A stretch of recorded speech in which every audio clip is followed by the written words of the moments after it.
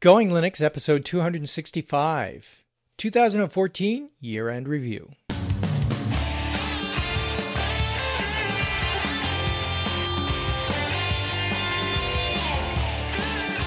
Welcome to the Going Linux podcast. I'm your host, Larry Bushy.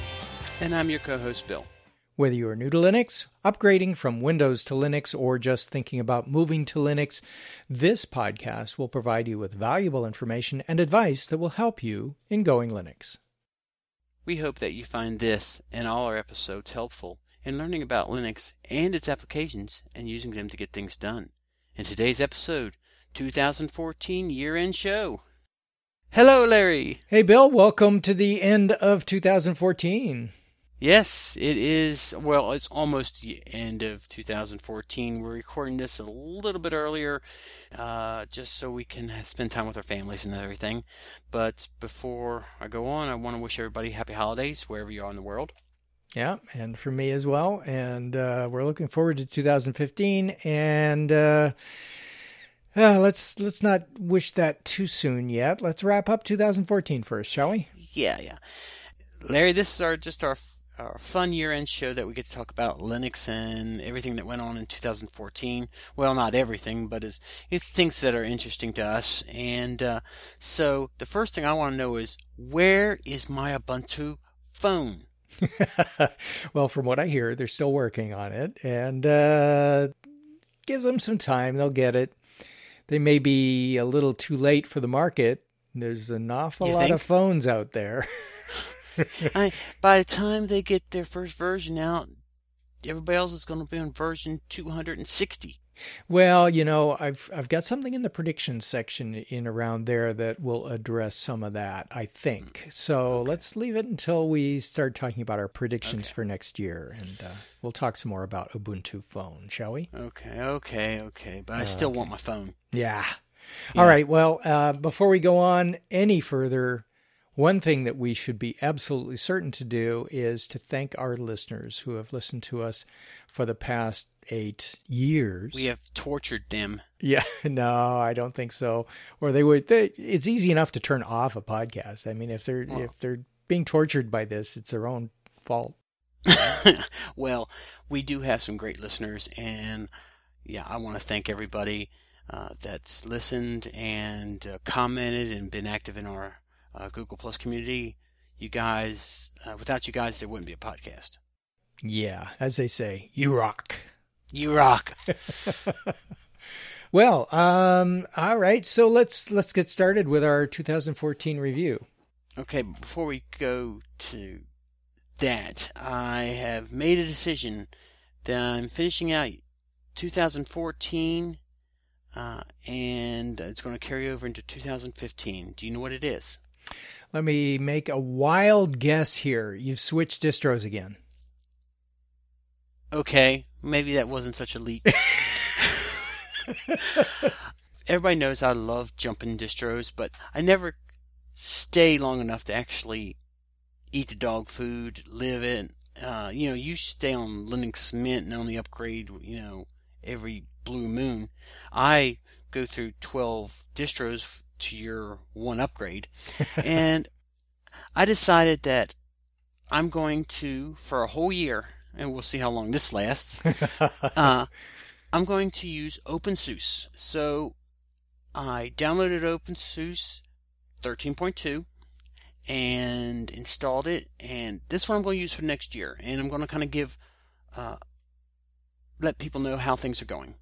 Usually I would have already got bored and just left, but you really can't get any type of idea of what Linux is like to use day in and day out if you keep changing all the time.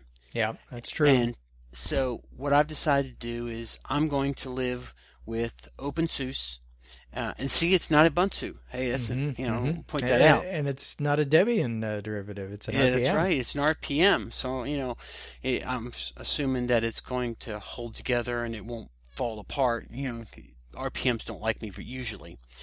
But I'm going to use it for a year, and I'm also going to use it as my primary operating system because I have 4 or 5 computers, and they all have Mac Windows, Linux, and I decided that I'm going to use Linux 99% of the time, and I'm only going to boot in to Windows when I want to go play one of my online games that won't run under Linux. And it's not Linux's fault. They've either put some proprietary DirectX or some other stuff that just can't get to work. Yeah. So other than that, I'm going to be running OpenSUSE.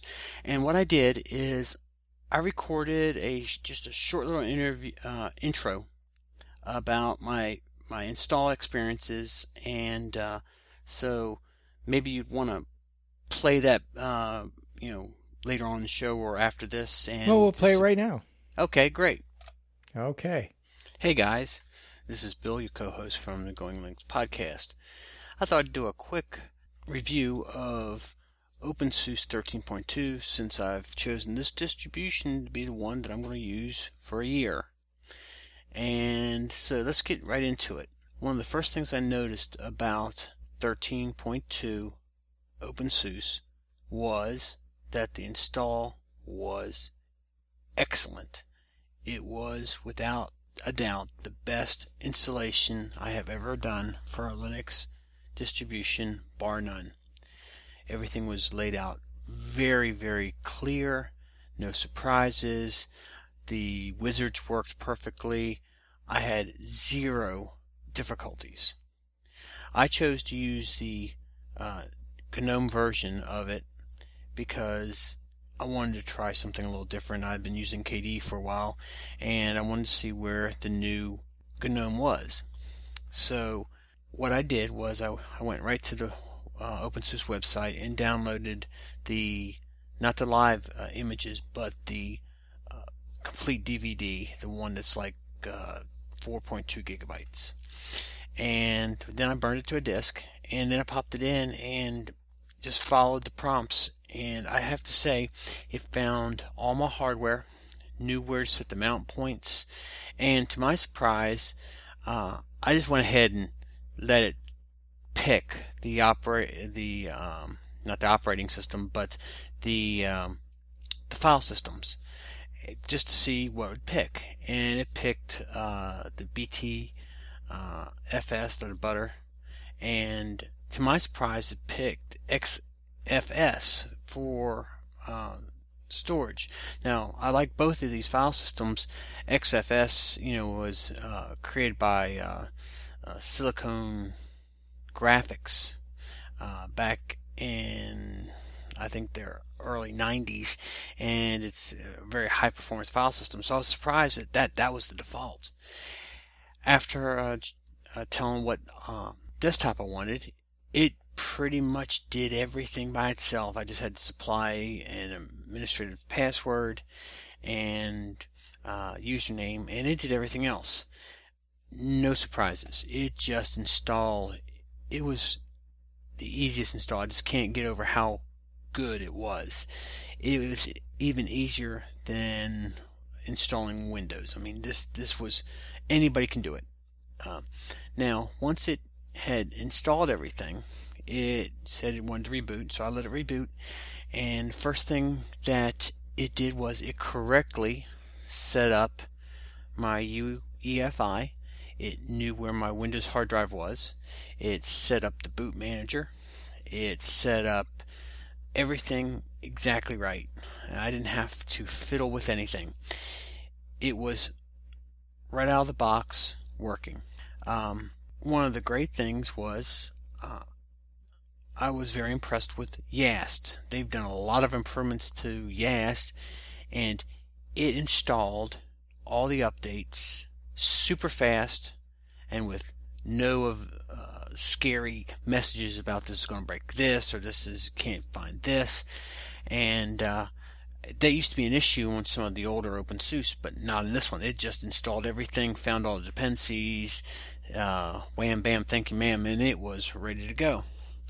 Well, where I usually run into the problem was installing Skype and Dropbox, because we use those for our podcast. And to my surprise, Skype installed without a hitch. Perfect.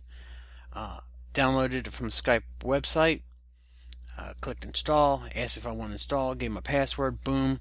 2 minutes later, it's installed, logs right in, no problems.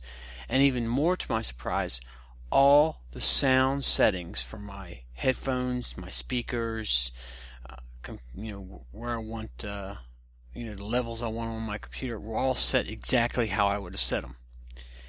Well, then I installed Dropbox, and the good part about Dropbox, it was actually in the repositories, and it installed perfectly, no problems. This has been the best Linux install I've done, bar none. So after I get everything updated, and I get my Audacity installed, and I get Dropbox, and I get Skype, I start looking around, and one of the first things that come to my mind is how fast it really is. It is fast. It as quick as you can click the program to open, it's open. And I don't know what they've done on the back end, but it's just blazingly fast. I really, really like it. Another great thing about this install was it set my screen resolution correctly. The color depth was set correctly. I didn't have to fiddle with it. I didn't have to go look for a driver. It did install the open source NVIDIA driver, which is fine, and it worked perfectly. Sometimes I have issues with it, sometimes I don't. I haven't had any problems with this distribution, and it being an RPM distro, I'm good at breaking RPM distros. I haven't had an issue. This has been, I just can't say it enough. It has been a wonderful install. It's working well. I haven't run across anything, not one problem, which is, I know you're going, wow, he's making a big deal about not having problems, but no, really, 0 problems. It has had no problems. It was even ready to go out of the box more so than even a Windows would be. It just worked, and this is a great distribution, and it's a great release. And anyway, I just wanted to give you a quick update on why I'm going to be running OpenSUSE, because I want to live and eat my eat my own dog food a little bit more than I have been for the past year. I've been bouncing back and forth between Windows 8, Windows 7, and Linux, and occasionally using Mac OS, but I wanted to see if I could do almost everything with a Linux distribution and to use one for an extended period of time. Now, I like distro hopping and everything like that. It's fun. I enjoy it, but it really doesn't give you a sense on how well it would do for an average person who would use something and just continuously. So I've decided to do that, and so far I've been running it about 3 days now. I haven't had a single issue, no lockups, nothing. It has just been stellar. So they've done a lot of great work with this. I would suggest if you're just looking for a new distribution, give it a look. I think you'll be very impressed. I can't say enough about how good it is. I'll let you know how it goes through the year, if I run into any problems, and let's see how many teething problems I have using Linux as basically the majority operating system for me for the entire year. Okay, guys, appreciate the time. I hope you guys have a wonderful weekend and good holidays, and I'll talk to you later. Well, Bill, it sounds like the installation went really smoothly, and if things work out as well as you seem to think they will, you may just be using one Linux distro for the entire year. Yeah, we'll see how long that lasts. But yeah, I intend to try. I will say I have been just blown away about how good OpenSUSE is. They've made so many improvements. I won't go into it, but I think I gushed enough during the little mini review. But I'm going to say, guys, job well done. Yeah. One of the reasons I recommend Mint and the mate version of Mint and the cinnamon version of Mint is, well, two reasons. First, it's very easy to install and it's very easy and self-explanatory to use for the most part. And from the sounds of what you've been describing about OpenSUSE, they've gotten back to that same sort of thing. When I first used OpenSUSE way back when, quite a few years ago, their installer was quite simple and it seemed intuitive to me, but back then it was a situation where Linux was still not quite as easy to use as it has become these days. And when Ubuntu picked up the mantle and made it much, much easier to use, that's when I made the switch. But it sounds like SUSE has either maintained or gone back to a very easy, simple, intuitive installer, and they have made it as easy to use as Ubuntu and as Linux Mint is from your description. So, let's see how this works out for 2015, and maybe that will become a distribution that I can recommend for new Linux users as well. I'll say something controversial before we move on. Okay. Installing OpenSUSE was easier than installing Windows, and it's easier than installing plain Jane Ubuntu, but Mint and the OpenSUSE, they're really close. All I can say is anybody can install it. And so if you're looking for a distro, either look for OpenSUSE or look for Linux Mint. I wouldn't recommend installing Ubuntu over OpenSUSE right now, and I wouldn't have said that a month ago. Okay. So that says a lot. Yeah. Good. Well, All thanks right. for the review. That was great. I hope they enjoy it, and like I said, it was a lot of fun making. Yeah, good. Okay, I've got a question for you. Yes. Google Drive, no client. Why? There are actually a couple of options for Google Drive clients in Linux. Google Drive used to be their share. What was it called before it was called Google Drive? Do you remember? Maybe they've always called it Google Drive. I think it's always been called Google Drive. Yeah. So it is their platform for sharing files and sharing documents and that sort of thing in the cloud. And it has a client for Windows. It has a client for Mac that allows you to synchronize those files so that they're usable offline from your computer. And when you make a change, it gets synced automatically. Well, that kind of synchronization with an installable client has not really been as mature in Linux as it has been in the other two operating systems. So we've provided a link to a How to Geek article on Google Drive with a few options here. And although these appear to be good options, they are not nearly the same sort of sophisticated client that is available for the other two operating systems. So the first one is a command line command called Drive, just simply D-R-I-V-E, Drive. And it is not a continuous synchronization daemon. What it is you run this command when you want to sync a file to or sync a file from your Google Drive. And so it's a synchronization command, if you will. And that is anything but a client. There is a client that's called InSync, INSYNC, not in any way related to the band as far as I know. But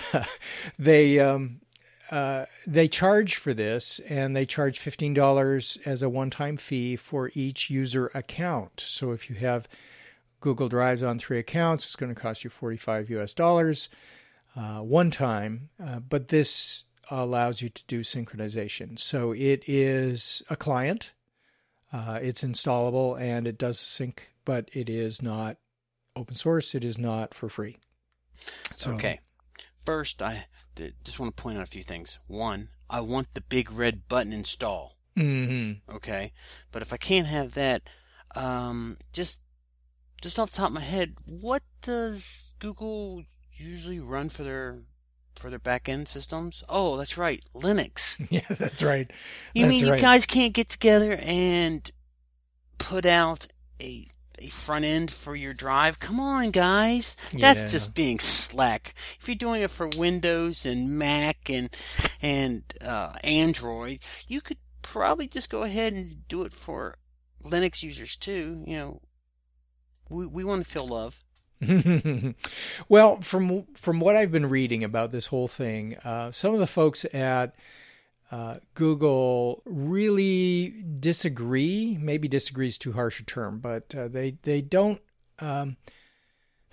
ascribe to the philosophy that the Mac and Windows client have for doing the synchronization, and at least some of them at Google. And as a result, there may be some impact on them providing some sort of client for doing the synchronization because of the philosophy behind it. But there is one more called Grive, which it begins with a G, as in golf, Grive. It is open source. It is a client that allows you to do synchronization, but it is beta. And as a result, there may be some things that don't work well. It may be an unofficial version that struggles to keep up with any advances that Google makes in Google Drive. So it may, it's met with some mixed reviews, but it's probably the closest to a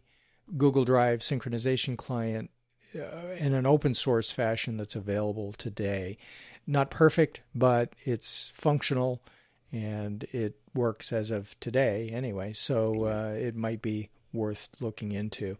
So I'm not saying that there isn't a synchronization client. There isn't an official one from Google, which I think is your point.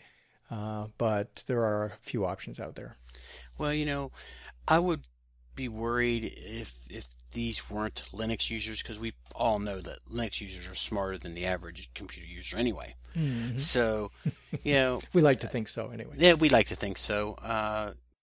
Present company, namely me excluded, but they, as long as you have, I guess, a command line workaround, it just seems to me that it would be a lot easier and would just make sense to go ahead and have something that's a little easier to use. I mean, it's good that we can drop into command line and do this kind of stuff, but why should we have to? Yeah. We should be at least on par with the other operating systems, because, Linux is not, something that hasn't been heard of. I mean, Linux is running supercomputers now, and you tell me I can't have just an easy-to-use drive program. Okay. But, I'm not bitter. Well, you know what? If you're really all that concerned, then don't use Google Drive. Use something else. And use an open source file sync program, like SyncThing or something like that. Or, which I've been using, is the BitTorrent Sync. Mm-hmm. Mm-hmm. I like that. It's come under some criticism for not being secure. And, oh, really? Yeah, and I think that SyncThing may have a little bit of security advantage over that. I haven't really looked into depth into these synchronization programs since we did our review of them way back when. So that's definitely something that we covered in 2014, but there are quite a few advances in this area, and I think that it bears some review maybe again in 2015 after they've done some more work on these, especially with the security issues that have occurred in 2014 with Linux, as well as with other operating systems. I think that encryption on these kinds of file storage services, as well as making sure that everything is secure in transit, as well as when it's sitting there stationary in the drive, is a very important part of this. And until they get that right and dependable, and with the support of everyone in the community behind it, I think it's going to be a little bit of a toss-up as to which of these systems you use. And Google certainly gets security right in most cases. It might be a more secure version of file storage in the cloud today, but there's still more development to be done in this area for sure. Well, if you really just want security for online storage, I got the one for you, SpiderOak. I had I guess just what I call a test account, and I forgot the password. Guess what? You're not getting in. You lost everything, or yeah. Well, there wasn't much in there. That was when I was writing that episode, and I was testing the performance. Well, I forgot that password, and I only had some pictures because I was testing the throughput. And I tell you what, when they say that you lose it, you're out of luck, they mean it. So, SpiderOak gets Bill's approval for security, because they really take that very seriously. So, and just the last thing, Dropbox had some security issues too. Yep. And they had to fix it. So, having security issues being addressed is not unusual, but keep your eyes on it. You probably don't want to be using it for anything mission critical until they get some more stuff fixed, but it will come. I'm sure it will. Okay. All right. Well, let's talk about some of the distro news from 2014 and our take on some of that. You've already talked about OpenSUSE, so I think that was a great review from a going forward perspective as well. But Linux Mint, as everyone who listens to this podcast knows, is my distribution of choice right now, and it has gone through a few changes this year. First of all, in the springtime, they released Mint 17, and Mint 17 brought with it the typical sorts of things that Linux Mint does on a new distribution release. It provided an update to Cinnamon and some updates for the Mate version and the XFCE version, and more stability and more improvements overall. They put, for the Cinnamon version, and this is more of an update to Cinnamon than Linux Mint, but they made all of the settings which were distributed between the Cinnamon settings and the GNOME settings, and they merged them all together so that you go one place for the settings, which is nice, and it's the way it should be, in my opinion. And they did that with the Mint 17 version. Well, in the fall, they released Mint 17.1. And with that release, they no longer recommend the Nuke and Pave version of upgrading, which they've done for so long, which means that when they release a new version, rather than a nice, easy upgrade path, they recommended that you reinstall from scratch. And with 17.1, this is the first time in recent memory that they have actually recommended an upgrade in place.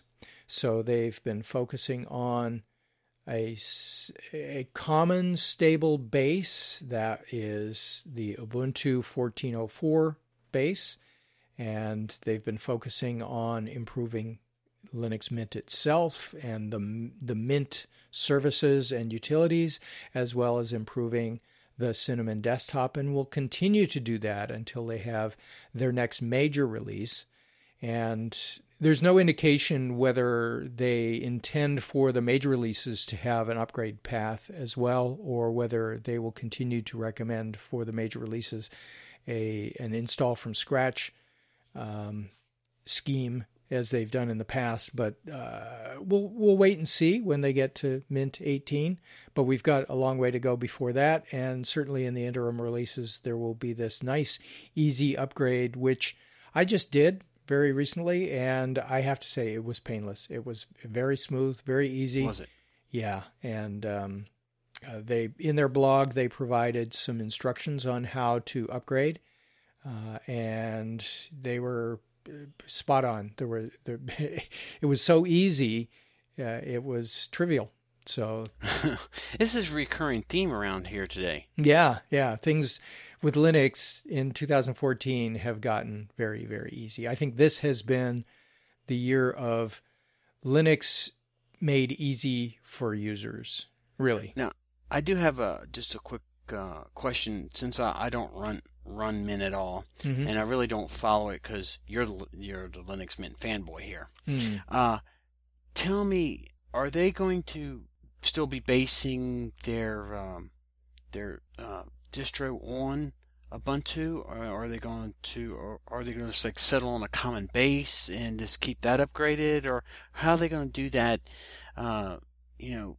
Without breaking too many things. I mean, because you said that you're not going to see anything new until like 2016, but I'm sure they're going to have some point releases. Yeah, they will have some point releases, and the current Mint 17.1 is going to receive security updates until 2019. So if you want to stay on 17.1, you can certainly do that until 2019. Until 2016, future releases of Mint are going to use the same package base that's Ubuntu's 14.04 as Mint 17 and 17.1. And that's really what makes it easy for people to upgrade. Now, that's not to say that the 17.1 version or 17.2 or the future point releases won't get updates. They will get new versions of packages, of course, so your LibreOffice will be up to date. You can certainly go and download any backports and that sort of thing, although they're not really recommending that you go out and install things that aren't supported in that particular release. I don't think that's any different from any other distribution of any other Linux. I think that they'd like you to continue to use the version of whatever the software is that's in their repositories, just from a support and a assurance that it's going to work perspective. So all of these point releases will get improvements.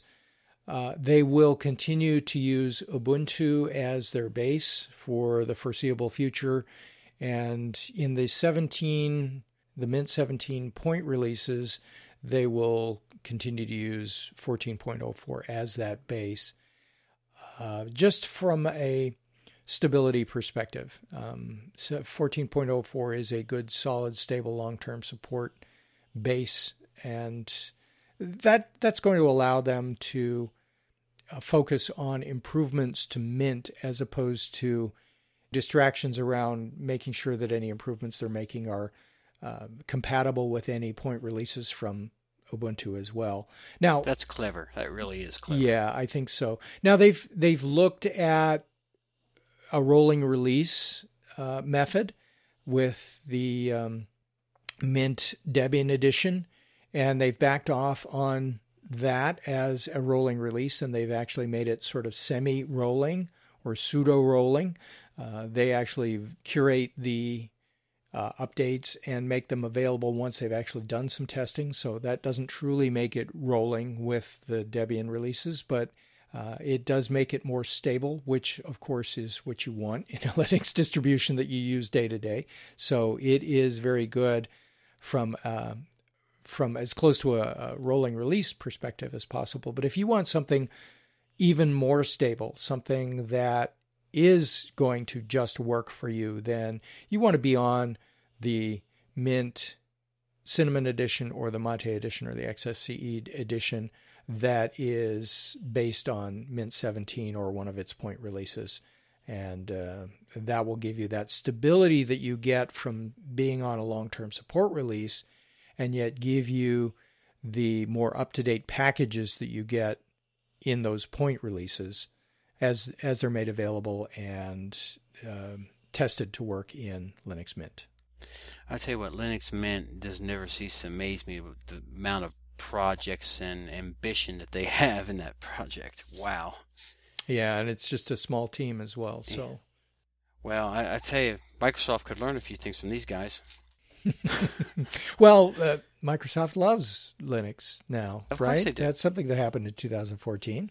Yeah, you can run Linux on their Azure now. Yeah, so that's pretty impressive. Well, they've been able to do that for a while. They've just this year made a public statement about actually liking Linux as opposed to. Well, I'm glad they like it. Saying it's a cancer on. Well, they did call it a cancer at one time. Yeah.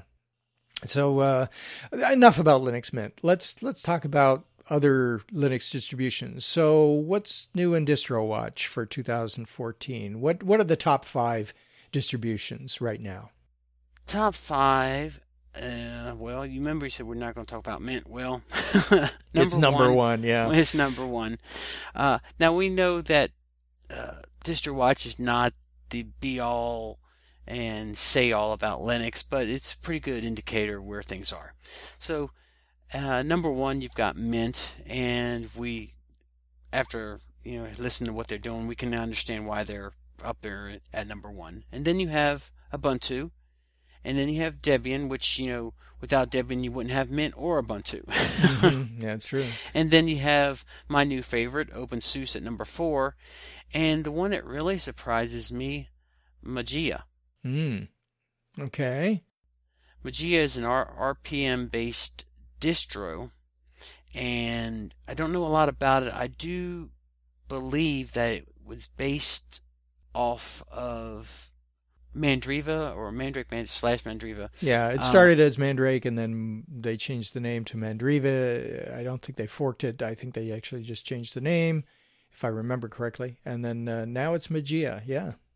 And it's a community-based Linux, so they don't have any big companies supporting them. So it's the community makes the decisions.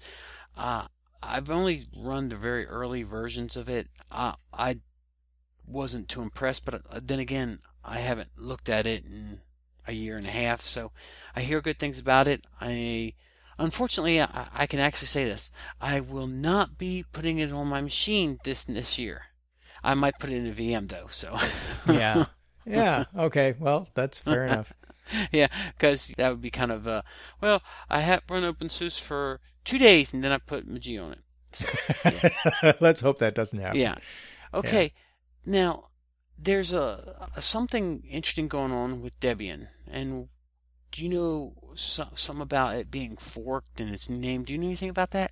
Yeah, so the folks that forked it are calling it Devuan, Devuan, which, according to the information they publicized on it, it's not Devuan, as you might think. It's actually supposed to be pronounced Dev1. As a result, this fork of Debian is meant to be a Linux distribution that does not use systemd, which of course is what Debian has chosen to use. Now, is that they just so Dev1 won't have systemd in it?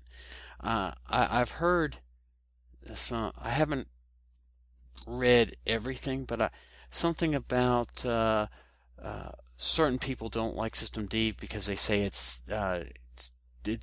tries to do too many things at once, and they do acknowledge that they need something, but they say systemd is not what they need. It says it's too complex. It would cause compatibility problems.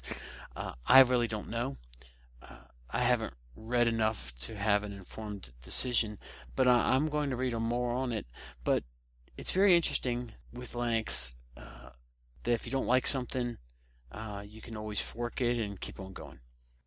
So I am certainly no expert in any of these things, Bill, but my understanding is that the original init system, which allows your computer system to go through the boot process, is something that has been in place for quite a long time and uses the Unix philosophy of small pieces of software with a specific purpose and focused on doing that purpose well, whereas systemd is more a unified initialization system.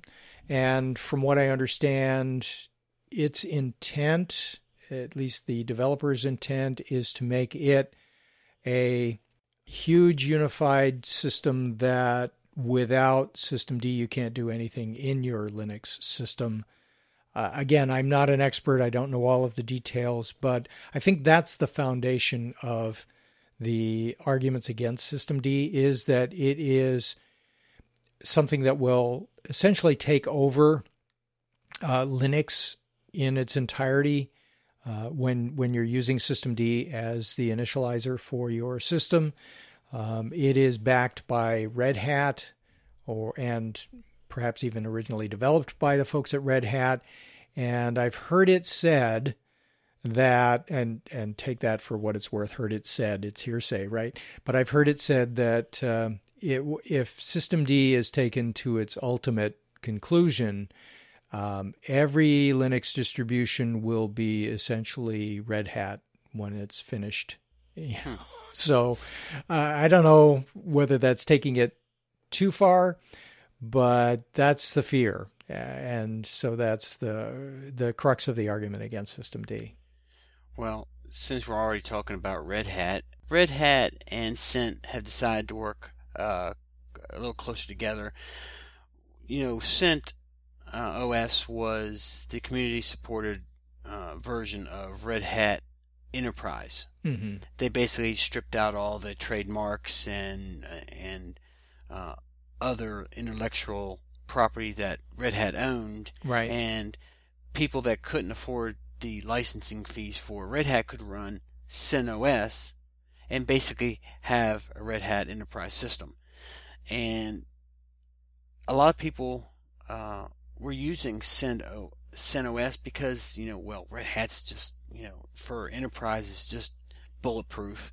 And I think Red Hat saw the writing on the wall and said, you know what, we can probably help Cent and make some money in the process, because if I'm not too badly mistaken, I've heard that you can say you were running a Cent system and you finally decide that you wanted to get a Red Hat license, that they could actually go in and very easily make it a fully fledged Red Hat system by just using a few scripts. Now, I don't know if that's true or not, but it would seem that if CentOS is based on Red Hat Enterprise, it should be a pretty simple process of supporting it and getting it up to speed. Right. What do you think? Yeah, so you and I have talked about CentOS offline as well, and we were talking about certifications and so on. And certainly Red Hat certification is a desired certification in the Linux world. It is not the only certification out there by any stretch, but it is certainly one that is recognized because Red Hat is one of the most popular Linux distributions for the enterprise and for servers out there. And we've talked about the fact that CentOS is functionally compatible with Red Hat Enterprise Linux. As you said, they've just stripped out all the branding and all of the proprietary stuff, and it is, for all intents and purposes, a generic version of Red Hat. And yeah, it's easy to switch between the two. And in fact, if you want to take your certification and learn Red Hat, you could use CentOS for doing that. I don't think there are any issues with using CentOS, at least I'm not aware of any, as your system for practicing for the certifications and for learning about the system from the ground up. It is a great way of inexpensively learning about how to administer a Linux server that is a Red Hat server without having to fork over for all the support and maintenance and so on that goes along with acquiring a Red Hat Enterprise license. Okay. Yeah, so, and it's good to know that in 2014, and it was early in the year that CentOS and Red Hat joined forces officially, even though I think it was unofficial before that there was, a lot of work going back and forth between the two for sure. Yeah. Well, yeah, it sounds like it's a win-win for everybody, so. I think so. I'm kind of anxious to see how it goes.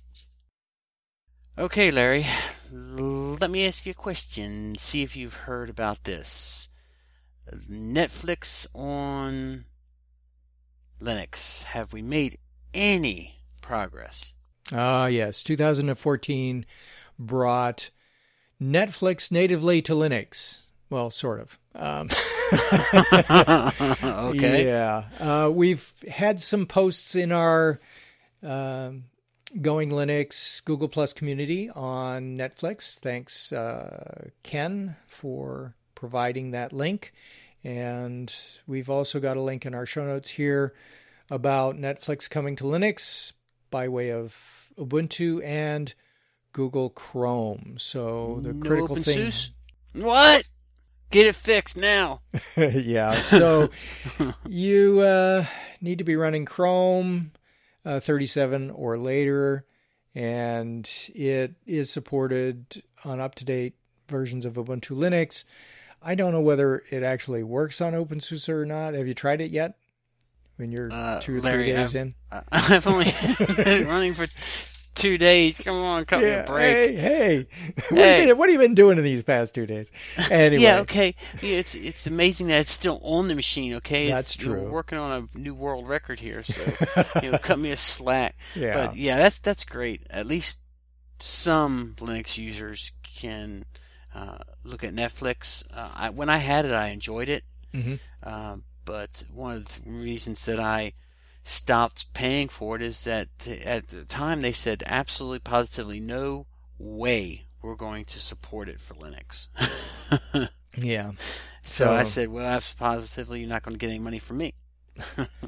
Okay. It's not open source, Netflix, and it is something that has DRM in it. So again, you need to check your freedom credentials at the door if you want to start using Netflix on Linux. And if you are someone who is adamant about free as in freedom software, then Netflix is probably not something you're even interested in. But for those of us who are, there is a way to run it. And if you're running Ubuntu or an Ubuntu derivative like Linux Mint, you can check out our link to the PC World article on Netflix comes to Linux, or you can check out the information that we have in our Google Plus community on that. And yet another progressive move for Linux in 2014. Well, Larry, we don't podcast in a vacuum, and there's a lot of great podcasts out there. I thought maybe we'd just give them a shout out because with all these different podcasts, I believe that we might not have a direct, but we have an indirect ability to people to keep Linux in people's minds. So I just want to say that a couple good podcasts that I like to listen to was Linux and Ham Shack. Of course, I'm a ham, so that's always a good one. Now, I haven't listened to them recently. I don't know if they're still on sabbatical or not. No, they're back. They're okay. back. Yeah. And also, I would have to say Podnuts and our friend Nightwise. Mm-hmm. Sorry about that jet engine last year. But these guys, they form a good close-knit community. They're a lot of fun to be around and to talk to. So I would just like to say, hey guys, we had a great time in 2014. I look forward to see what's going to happen in 2015. Do you have any podcasts that, you just want to say, hey, thanks for everything? Because, Nightwise has always been so good. Yeah, and he's provided us some updates for our show as well, and we appreciate that. And he's asked me to remind him to provide them, and I have been remiss at reminding him, and that's why we haven't had any updates from him lately. But let's just go down the list of some of the Linux podcasts that I listen to, and maybe others would be interested in these as well. So the folks over at Jupiter Broadcasting, there's a couple there that I listen to. Linux Unplugged, a good podcast from Chris Fisher and his good folks over there. The Linux Action Show, of course, is the other one I listen to from those guys. Let's go down my list here. Let's see. I've got some marketing podcasts. I'm going down my podcast player here. There's something called Going Linux. I subscribe to that one. I never heard of them. Yeah, let's see. Allison Sheridan over at the NosillaCast, although she talks mostly about things other than Linux. Every once in a while she talks about Linux. Let's see. Linux Outlaws. Linux Outlaws, of course. Practical Chrome. That's a Chrome podcast. And they haven't put anything out since September, so I'm wondering if they're still around or whether my feed has stopped updating or something. But, of course, the Chrome operating system is based on Linux, so that's fine. Mintcast, a bunch of good guys there. Ubuntu Podcast, the UK podcast. Yeah, they're fun. Yeah, good folks. And I'll just throw another one out. Twit, he sometimes has some Linux shows, and he's kind of he's professional. He's definitely got the studio and everything. But Leo Laporte, he can be fun to listen to. Right, not always Linux, but the one show in his catalog that does focus on open source is Floss Weekly, and it has nothing to do with dental hygiene. And Linux Link Tech Show, those guys are still around. The dinosaurs of Linux podcasts. Sorry, guys. Hey, when you come send a hit team after Larry, I don't live anywhere near him. So those are some of the ones that I listen to. In fact, those are all of the ones that I listen to on a regular basis that are Linux related. And there may be more out there, but if you want me to listen to yours, send me a link. And I'll give it a listen. I've looked for lots of Linux podcasts, and unfortunately there are only so many hours in a day that are podcast listening hours. So if I take on one more, I'm going to have to drop something. So I don't know. But, like I said, there's a lot of great people putting out a lot of good content. Absolutely. And so we'd like to give them a shout out once in a while. Just, we want you to listen to us, of course, but there's other people out there. Now, I am going to bring up to the forefront a distribution that I think has done a lot this year and has come a long way, and I'll give you a guess of what it is. Sonar.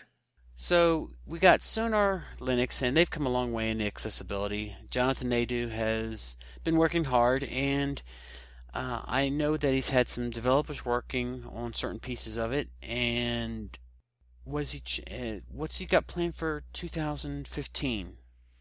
Do you know? So are we getting into our predictions? No. I guess what I would say is he's done so much in 2014. Getting things set up, improving the look. Working on voices. It's kind of, he seems to just be all over accessibility, and I was kind of curious where he's going to go from 2014 to 2015 with this. Yeah. So Jonathan, has in 2014. Gotten Sonar listed on DistroWatch, which is a cool thing. He has now an official getting started guide that's on the website and has continued to develop the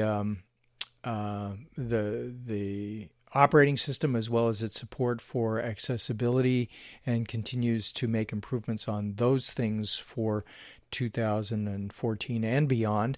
So, as you mentioned, looking at possibility of including new voices into the Orca screen reader, looking at a speech synthesizer program to add in. His new lead developer in 2014, Kyle, was brought on, and Kyle Broward is the computer builder and technical support specialist, has made some substantial improvements, which Jonathan was hoping to release last month in November, and I haven't seen it released yet, so I think it's still underway, and Jonathan's been involved in a number of different not-for-profit kinds of projects, so I think his attention is maybe elsewhere, and maybe some of the development is lagging behind a bit at this point, maybe as a result of that, or maybe not, but I anticipate that in 2015, all of the updates that were expected in the fall will be implemented, including those new voices and improvements to some of the online training that might be available for them, and extending some of the other things that have been done in 2014, like the Getting Started guide, new backgrounds, that sort of thing. Well, another change that we're going to have this year, that specifically about you, is that you have now retired from Computer America. Is that right? Yeah, that's something that happened in 2014, or will have happened in 2014. We're recording this before my last appearance on Computer America in December, but December will be my last appearance officially as their Computer America correspondent. Now, we've had a number of mixed reviews on the Computer America episodes, especially from folks over in Europe who have a little different view of broadcast radio. And of course, Computer America is a broadcast radio show that in the North America tradition of broadcast radio is interrupted periodically and frequently by commercial breaks. And although I have been editing those out for quite some time, it still breaks up the flow of things. And so most of the criticism from folks who say they really don't like the Computer America episodes have been around two things: the commercial breaks and the very high level treatment that Linux gets or has been getting on Computer America. We really didn't dive into any of the topics in any sort of depth, except when Charles Tendell was Craig Crossman's co-host. And since he's a Linux user and a security expert, we were able to get into a lot more depth. And I agree with the listeners that when Charles was on the show, it was a lot more interesting from a Linux technology perspective, because we could simply get into those kinds of conversations. Craig and his current co-host, his son Ben, are not really Linux users, and so I had to keep the content fairly high level, and I had to do most of the talking simply because they couldn't get engaged at a deeper level. But the time pressures of my job, my 9-to-5 job, as well as the lack of interest from about half of our listeners in Computer America have caused me to decide not to continue to invest the time. I really appreciate the time that Craig has given me on Computer America for the past 7 years. It's been a great way to ensure that I continue to talk about topics that are of interest to new Linux users, because we've had to continue to have topics that were fairly high level and fairly introductory. And so that's been a very good springboard for me to ensure that Going Linux continues to address the needs of new Linux users, which of course is our stated charter. So it's been good from that perspective. It's also been good to have a radio audience, a live radio audience to work with, and so that's been a little different experience for me, as opposed to editing out a lot of the mistakes we make. It's been a good exercise to try to not make mistakes as the live show progresses. So it's been good for me from that perspective. Although, looking at the stuttering and stammering that I'm doing right now, Bill, you'd never know that I did a live show at all. But anyway. Well, I have to say that was a huge investment of time, and so I'm sure that you enjoyed your time, but just from my point of view, it's good to have you back just in our network, okay? Yeah, we'll be able to focus on some little more in depth, as well as we're certainly not going to lose our focus on the new Linux user and helping folks to build their confidence and competence in using Linux as a new user.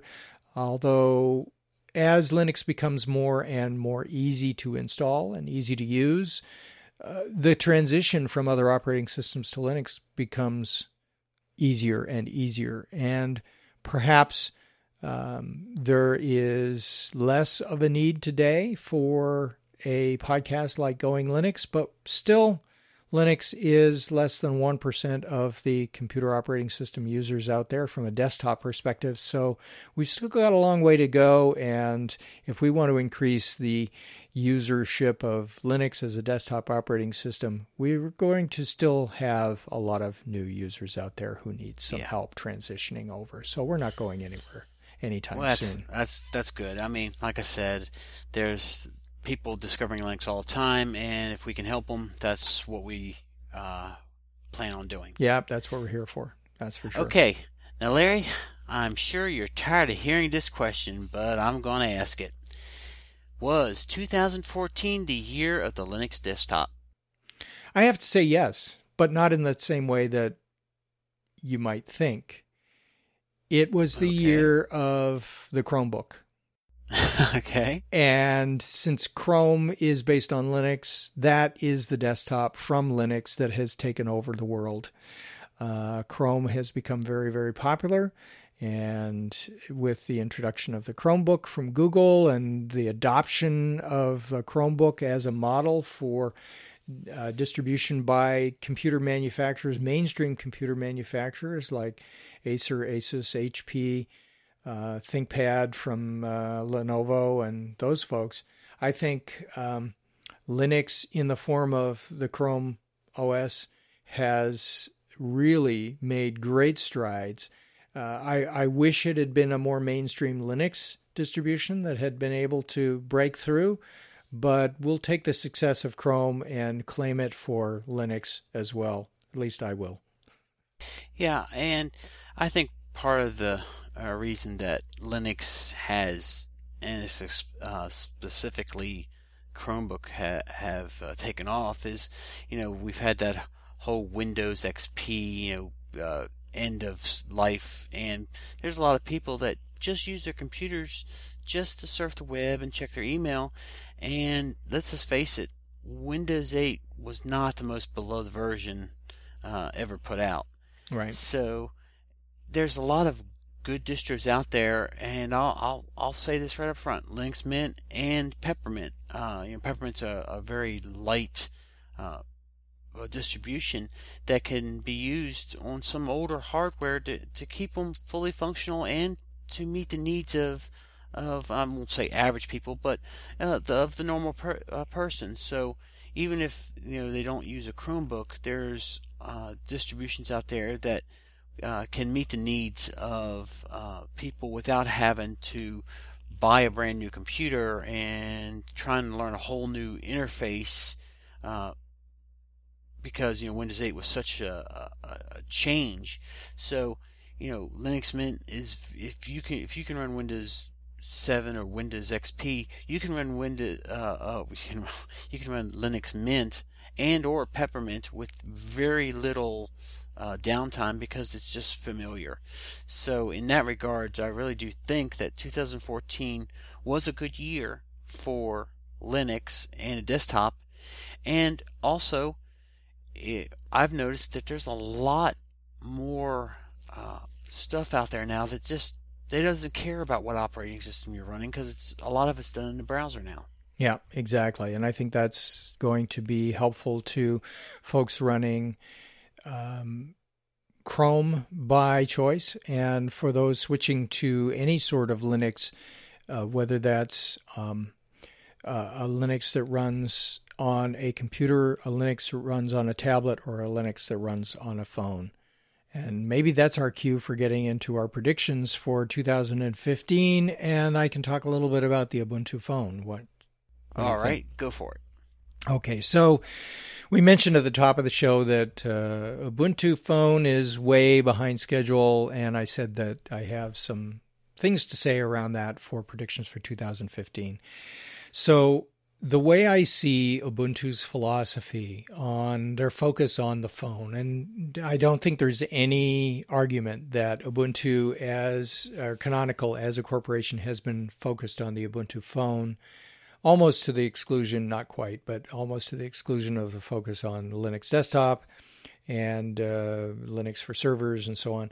So I predict that in 2015, the Ubuntu phone will be released, and Ubuntu's desire to have a convergent technology, meaning that the same experience or a similar sort of experience on a phone, a tablet, a desktop computer will become much closer to reality in 2015 with the release of the Ubuntu phone.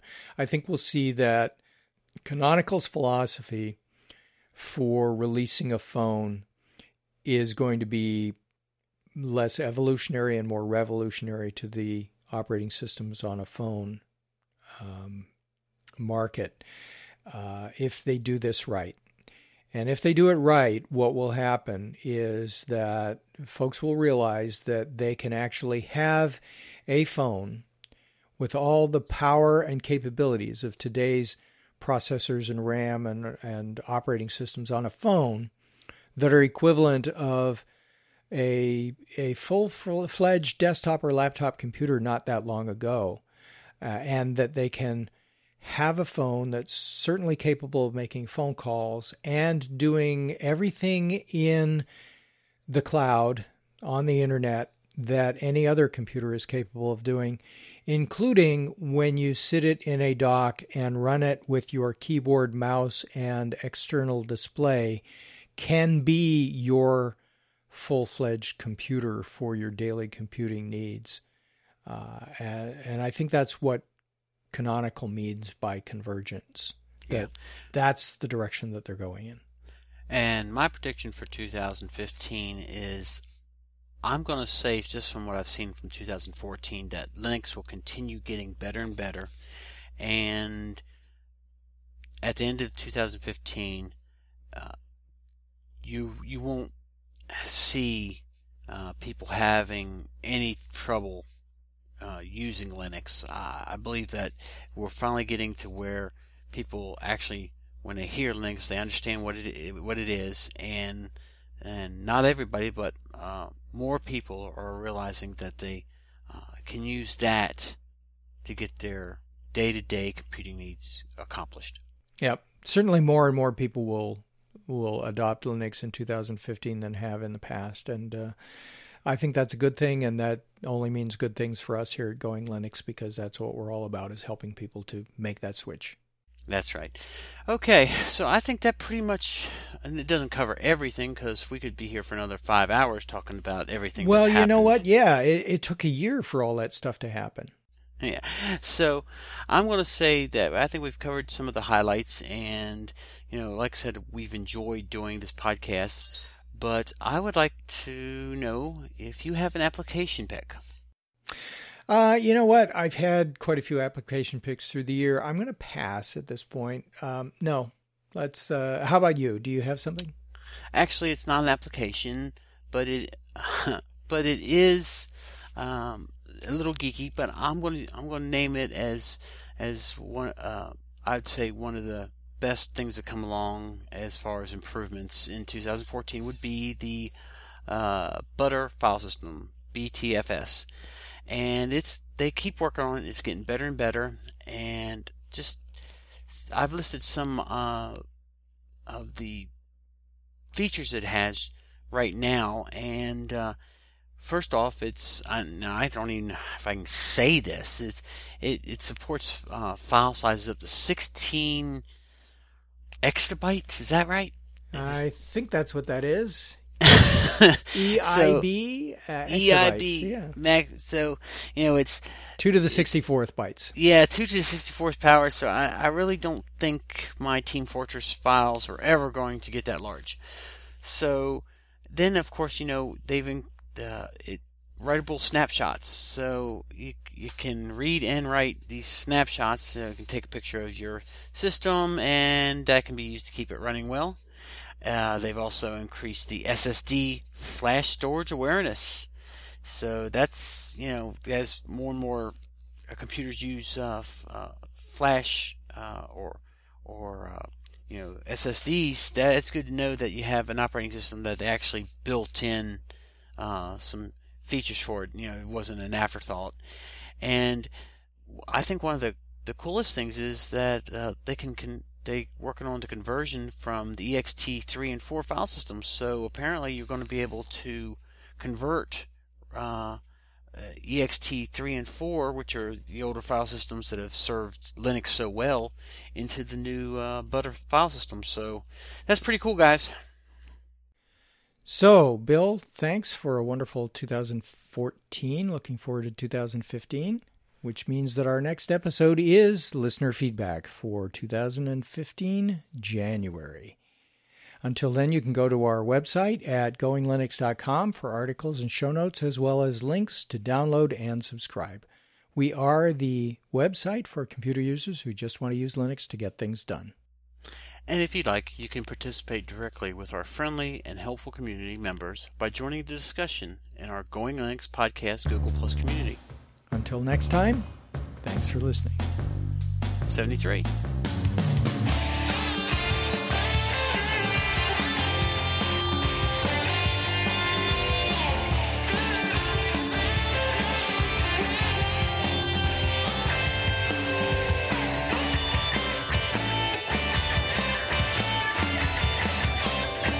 Theme music provided by Mark Blasco at podcastthemes.com.